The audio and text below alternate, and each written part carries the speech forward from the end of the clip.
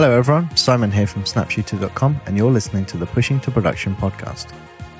On this podcast, we focus on the purely technical side of running a project, learning about how startups go from code to production. Hi everyone, welcome to the first episode of Pushing to Production. My guest today is Jamie Robinson from, I've forgotten how to pronounce the name of your business already, Mashoom, is it? Mashoom,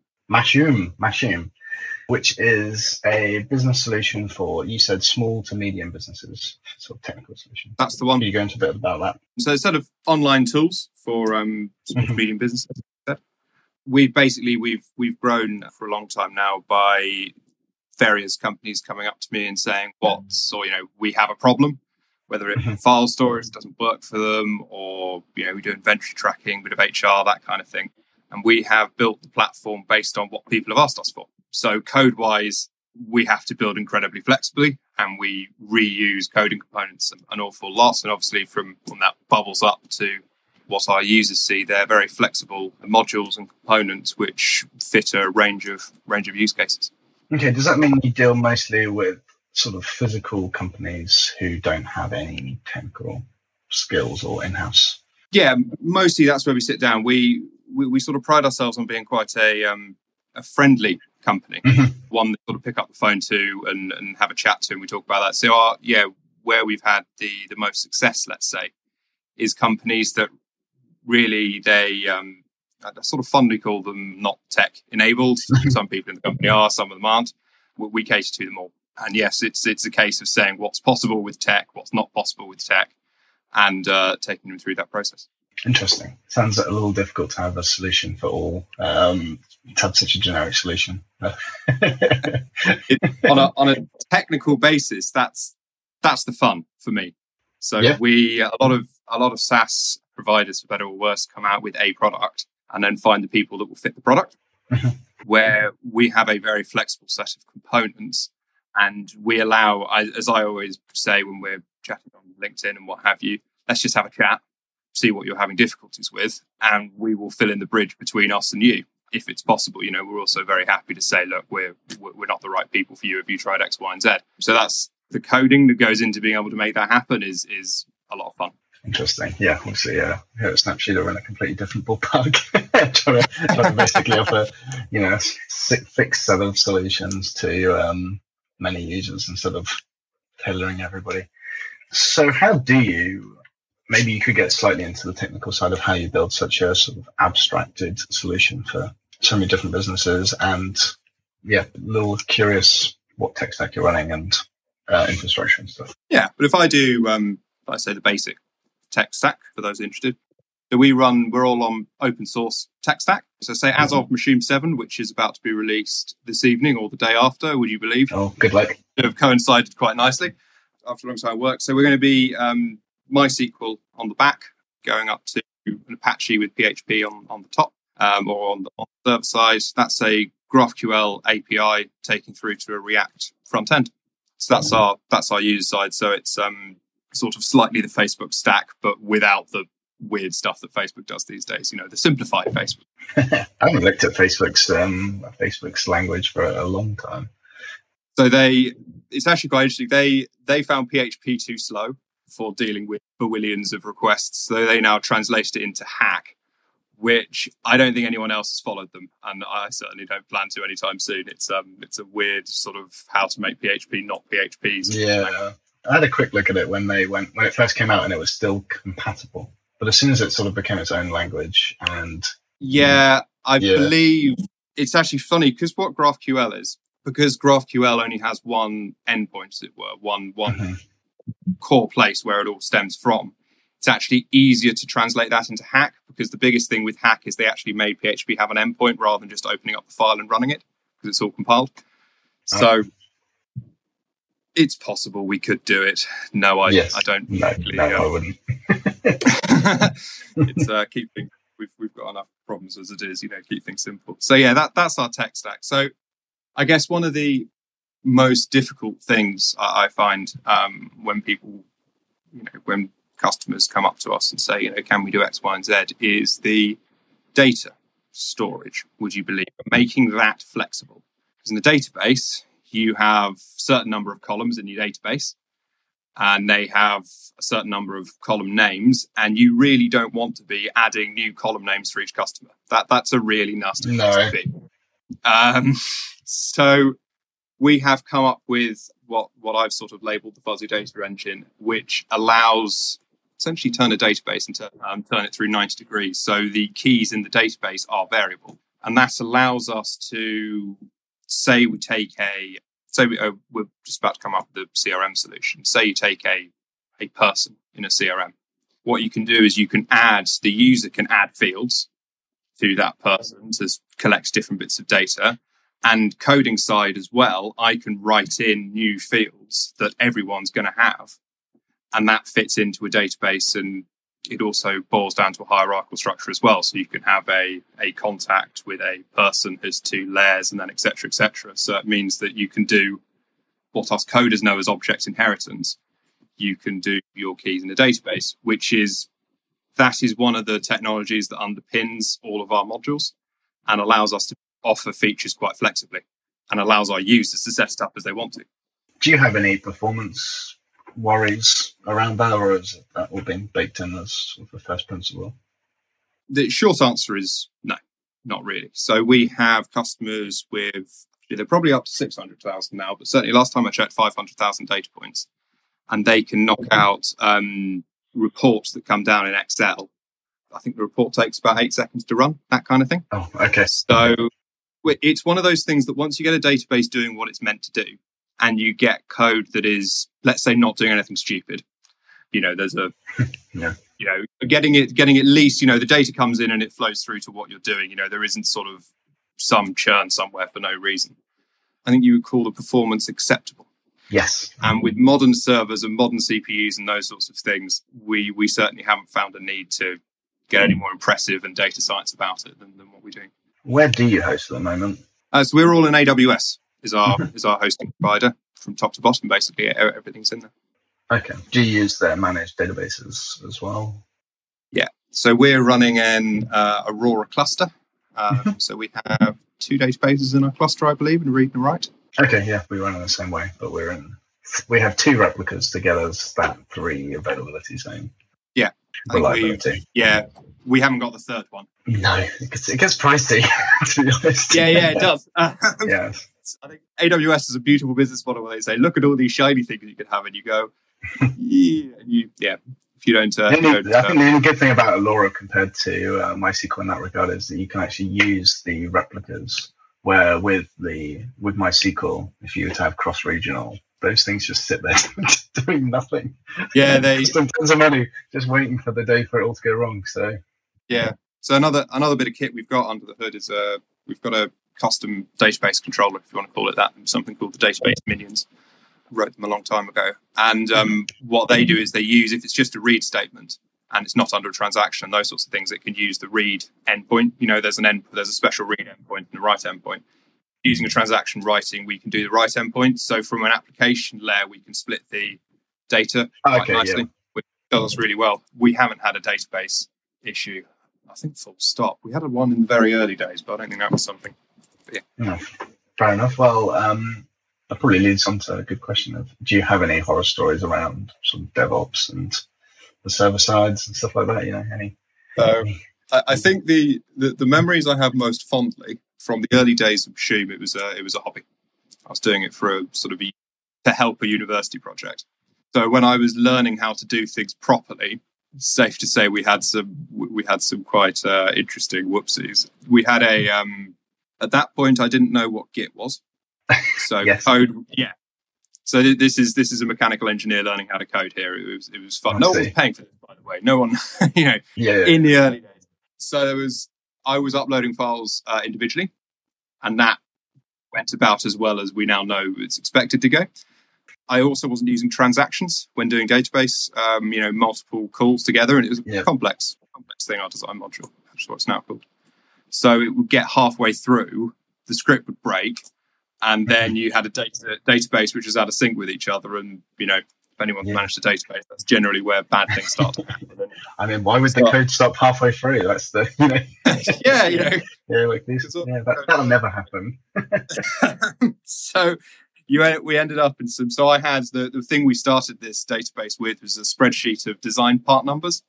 If you've ever sort of gone that way, so we kept on. We ran the database or ran what wasn't called Mashoom at the time, or this for a week. It broke in all sorts of ways. I cleared the database out, re-uploaded the part list again, did it again. 2 weeks, broke again. So the early days of just not knowing how to manage these things or how to error manage is what it turned into. Yeah, very much learning. Yeah, that's interesting. The uploading individual files makes me laugh. Back in 2013, I had a job and they hadn't adopted any standards. Even like I think Git was definitely a thing. I was trying to recommend it to them, and it was all FTP, and you'd have to like in the office declare. Open. I've downloaded this file to modify. Can no one else please like deal with this controller, please? And it was absolute nightmare. FileZilla or CyberDuck? It was FileZilla until that broke, and then CyberDuck took over. Yes, absolutely. Yeah. And I was running on that time. I wasn't running on AWS either. I was running on FastHost, if you know them, possibly. Yes, yeah. And their servers were not meant to be doing what I was getting them to do. Put that way, so they were falling over at those sorts of things. So, the early days, that was fun. Cool. So I have to ask this question because obviously Snapshooter is a backup company. What is your current backup strategies? So we do the AWS sort of set of things. We've got retention of 30 days on our AWS database. We have a snapshot being done daily. And that is we only have 2 places of storage in Mashoom, which is a single database and our S3 file storage. And it's one of those things I have put the question out to our customers and sort of said, do you want another form of backup? Do you want it to go to your servers? Do you want, these sorts of things? And when you take them through, I respond to what my customers ask for, that you take them through sort of what AWS is capable of. And they sort of go, look, if a bomb drops an island, we'll have problems as well kind of thing. So they sort of go, that's okay. What we would really like to, and this is, and we'll certainly be on your door if it happens. But if a customer comes to us and says, we want our data backed up to a second destination, then we will write the option and enable it so that accounts can have that done. And that's basically the way we grow the platform. If somebody said, we write the option in for people to have that. And then some other people go, I hadn't thought of that. Thanks very much. So we're in that place with it. We have what I think is a fairly resilient setup. But if people want an even more setup, we'll set them up. Obviously, this isn't the sole Snapshooter podcast, but it always depends where you draw the line, and potentially, in the future, do you want to back up your data to a different provider? Like you want to be completely out of AWS. But your point about AWS with if you're in S3, you're in 3 different data centers in that particular region, and they're separated by, I think Ireland is, when I looked up recently, 60 kilometers apart from each other. So that's actually 3 bombs that need to go off for your customers' data to be lost from S3. So I haven't recently looked up how big a nuclear bomb is, but that's true. That's true. That's very true. Yes, as you say, there would be bigger problems at that point. I think there would be. I was thinking more terrorist level attack, not like national, nationwide. Oh yeah, I guess taking a proverbial pair of scissors to the data connection would be the biggest worry. But that's sort of where we are. You have to be practical about these things, and that's where we put it. I think there is one thing we do come into quite a lot is about we generally digitize businesses which aren't very digitized. That's generally where we do most of our time. Not all the cases, but mostly. And there is this sort of, hang on, you're taking my data and you're putting it in the cloud. Oh, I see. Because as techies, as people that are happy, confident with this technology, it's totally cloud safe, fine, whatever. Yeah. But to people that have their server sat over there with a cup of coffee resting on it, but we're happy that that's a manageable risk, etc., and so forth. That is a very sort of, a very strange thing. Interesting. Because the idea of running a server at home for core infrastructure is terrifying. Like I'd never consider doing that. I think it's terrifying to us that have never done it. I think to the guys that were putting together servers, I think I've seen on your Twitter actually you've done you've done that kind of thing. But for me, at least, I think, I've got Synology Drive and I can set it up to do various things. But the idea of it, me knocking it over in a party and that being the company gone, Yeah, exactly. Yeah. So I got something at home which I mostly use for they back up each other as part of continuous testing of Snapsheeters sort of processes. Also, it's a lot quicker to test a server that's just in the garage than in the cloud. But actually running any infrastructure to give a bit of line in a garage without redundant power supply and climate control and all these things, security, just a disaster. Yeah. So I can see what all these things are things you can sell to your users, right? No, we've got a data resilience PDF which sort of says what does Amazon do for us, and a lot of people go, ooh, and that's if you take it as marketing alone, that's worth it's worth. That's interesting. Basically. Yeah, so I went to a local data center to have a tour recently, a few years ago, and they were showing me the check-in location where the security guard sits and how much bulletproof glass he sat behind. I thought, I can't ever imagine someone bringing a rifle out in Norwich to get into a data center, but I guess that's the sort of level of security. I mean, you don't. It's one of those things you don't hear it on the news at all of people breaking into data centers. I'm really happy that people don't, and I'm really happy that precautions are in place and those sorts of things. But you sort of imagine somebody running in and going, "I've got a hard drive. Oh, what do I do with this? Yeah, where do I go? Yeah, it's sort of. There's probably a movie in it. Somebody, the Gruff's running in with the AK-47, and some. Oh yeah, I can already imagine the movie where they just plug a USB drive into a random server and start hacking. But have it down, mate. Yeah, have it down. Yeah. Cool. Well, I think we've covered everything I really wanted to talk about. We've. What are your costs roughly at AWS at the moment? Unless you want to say Tracer size. At the moment, we're at about £250 a month, roughly. Okay. So relatively low. Yeah, that seems pretty reasonable, really. Yeah. In the grand scheme of things, relatively low. We run things very efficiently, basically. I imagine most of that cost is towards RDS. Yeah, I mean, we run small RDS instances compared to what AWS do. We run small EC2 instances that still have more than enough firepower to do what we need them to do. I think it's the case of, because we have I have written a huge amount of the application stack, the database side, all of those sorts of things. We have we have full control over how the application handles. When you get a lot of open source components doing your connections and those sorts of things, you start losing control of, there's two connections in the same call and those sorts of things.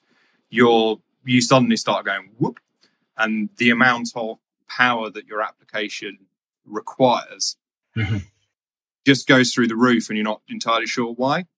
So we've done quite well to mean that we can, we handle a decent. Normally happens for us. It's like Friday afternoon. It's absolute hell on earth for us, because suddenly everyone's uploading their files, backing up for the weekend, sharing a report that we sent, yada yada yada. It all goes off on Friday afternoon. We found, and we handle that. We handle that fine. The first time you see the spike, you go, and then we're sort of fine from there. And it's going to get better with Mashoom 7 as we leverage a bit more of handing off the big things to AWS so they can handle the workload. So no, we're quite proud of keeping it simple. I think that's what we would say. Brilliant. Okay, and that's probably a good place to wrap up. So where could people find out more about you? Mashoom.co.uk is nice and straightforward. You can find us on Twitter. There's a contact form on our website and all those sorts of things. So come find us. Brilliant. And, I say, it's sort of person it'd be nice to have a chat. I always feel with these things that you say, come and find us so you can give us money and those sorts of things. I quite like come and find us so you can just have a chat. I mean, middle of a pandemic, it's just nice kind of having a chat, to be honest. Oh, fair enough. Okay, well, we'll put your Calendly link there. Cool. Well, thank you very much. All right, thanks very much, Simon. Cheers. Thank you for listening to the Pushing to Production podcast from Snapshooter.com. SnapShooter is a backup service for all of your online servers, databases, and applications, from the whole server snapshots at providers like DigitalOcean, AWS, and Vultr, as well as direct backups from any provider to your given storage of choice, S3, Backblaze, Google Drive, the list goes on. Check us out today. We have a limited free plan, or all plans come with a 14-day free trial with no card required. Thanks for listening, and tune in next week.